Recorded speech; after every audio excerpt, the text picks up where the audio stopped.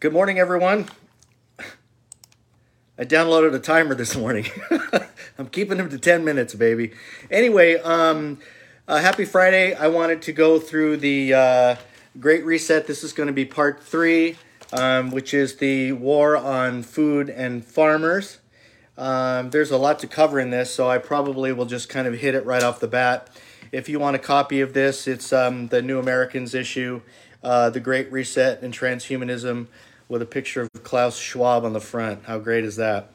So basically what we're looking at is an all-out assault on food and farmers. A lot of people have been unable to connect the dots, and so what I'm trying to do is to help bring various perspectives together so that people can see what the ultimate grand plan is. Some of them have heard of it, they just don't necessarily know all of the moving parts. So basically the green global elites are aiming for total food control. Not only food control, but total control overall. The Netherlands and Sri Lanka took center stage, and Sri Lanka's president Gotabaya Rajapaksa was overthrown in July by implementing the UN's Agenda 2030.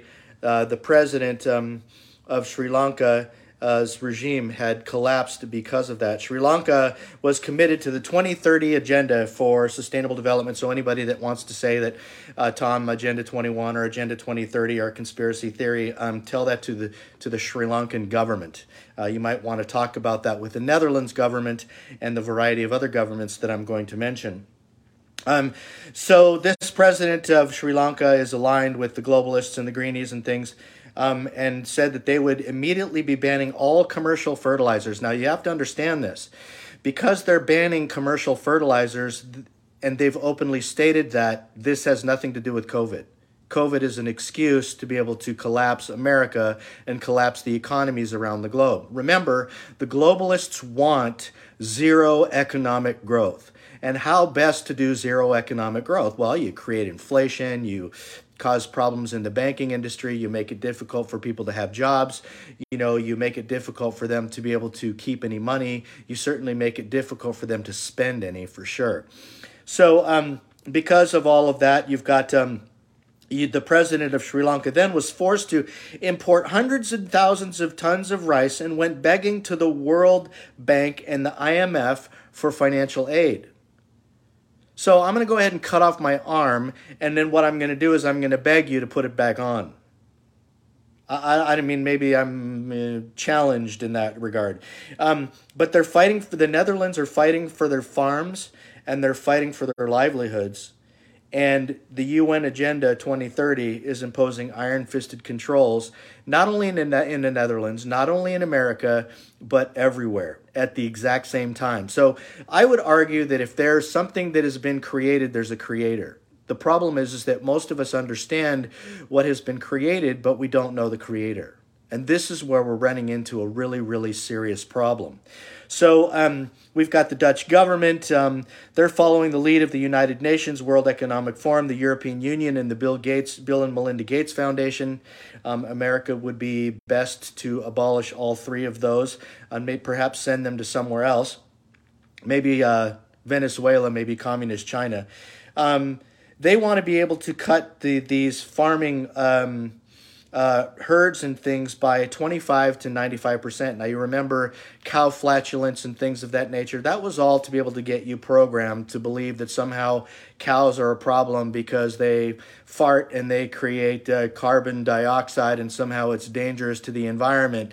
And most of what's happening is to try to be able to unseat your faith, you unseat your belief in God, and to force you to trust in Bill and Melinda Gates, Klaus Schwab, the World Economic Forum, as your God. Because ultimately, whether that's something that you feel like you want to do or not, it's happening.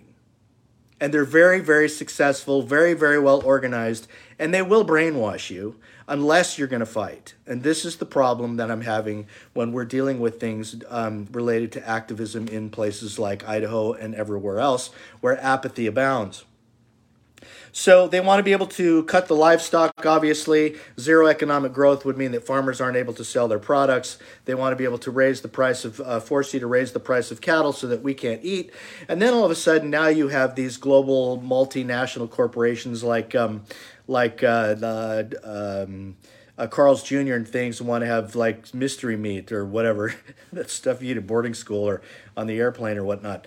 And those are all in an effort to be able to remove you from eating healthy food. Now, granted, they had the mysterious bird flu and they got rid of all the chickens, and now all of a sudden they're going after eggs. Ladies and gentlemen, what they're doing is they're going to be injecting, or they're going to be working to inject animals and working with the bioengineering of food to put that mRNA vaccine that you oppose into your food. That's ultimately what's going to happen. Part of the plan is zero population growth. Well, how do you do that? Well, you stunt the population by making them stupid, number one, and you get them to eat the kind of garbage that they want you to eat. It's like having a diet full of ding-dongs or Twinkies, for crying out loud. Anyway, so what we're also looking at is the zero net emissions, right? In the name of climate change, we've got to save the planet. Every prediction about climate change has been a lie. Every single one of them. And they use, oh, well, you see all the snow and you see all the rain as an excuse. And they somehow blame it on being man-made. Well, we've got all of these issues that are rocking Italy and Germany and Spain and France and Poland and Ireland and Belgium. And they're coming to America. And yet America's like, well, we're just going to go ahead and vote in our elected officials that don't really know anything about what I'm talking about. And we're just going to go ahead and have them save us. Meanwhile, the UN creates the Food Action Alliance, which is launched by globalist billionaires and the World Economic Forum, with a draconian new farming regulations, right? And they're also working in Davos and things of that nature, right? But there's a program most people are unaware of called Transforming Food Systems and Land Use under the United Nations, right? World Economic Forum's new Global Coordinating Secretariat, GCS, for the Food Innovation Hubs for its Food Action Alliance. They're controlling your food. They're controlling the farmers, and they're going to control everything you do. So the question for us here in Idaho is, what the hell are we going to do about it? What are we going to do about this? Well, I don't know. What do you do, Tom? Well, one thing is understand what's happening. Number two, start making it something that you can talk about. Become articulate enough to share it with other people. Use your influence to be able to find political means and have them and speak to the public. Go to your local Grange Hall. Go to your local, I don't know, your local diner and your local restaurant. Hell, have me do it. I don't care. I've given up any comfort zone relating to public speaking anyway, and I was so reserved about the way I felt, and I'm like, I don't know, I just don't know enough. You know, I want to be right, and I don't want to be right for the sake of being right. I want to be right because you people deserve to have the information that you need and not some garbage, bastardized version of the truth.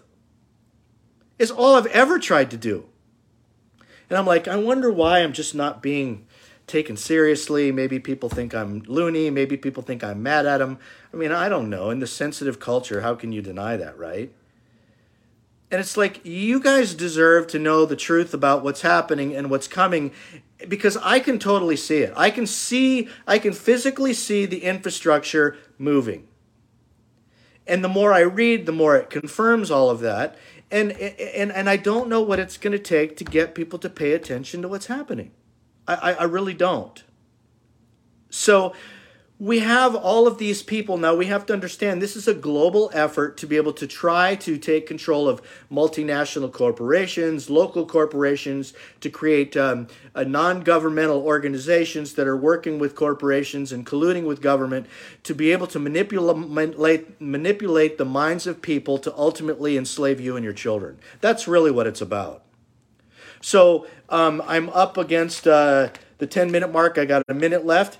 So basically what we're talking about is the United Nations Agenda 2030. It originally started way back in 1973 in Earth Day. It was given the name Agenda 21 at the Rio de Janeiro conference in 1992. The John Birch Society has a ton of information on this. If you still have issues with who the John Birch Society is, then you probably are still having a hard time trying to unpropagandize yourself because of what happened. The John Birch Society has been right on this issue, on all of its issues, for the last 63 years. It's about time that people start recognizing, if they want to know the truth, where they can go about things that are not even talked about, even in local liberty groups. So I'm up against the 10-minute mark. Apparently, I'm going to have to create a part B to this, War on Farmers Part B. I'll try to do that as my next video. So anyway, I did pretty good. I'll talk to you guys next time. Thanks.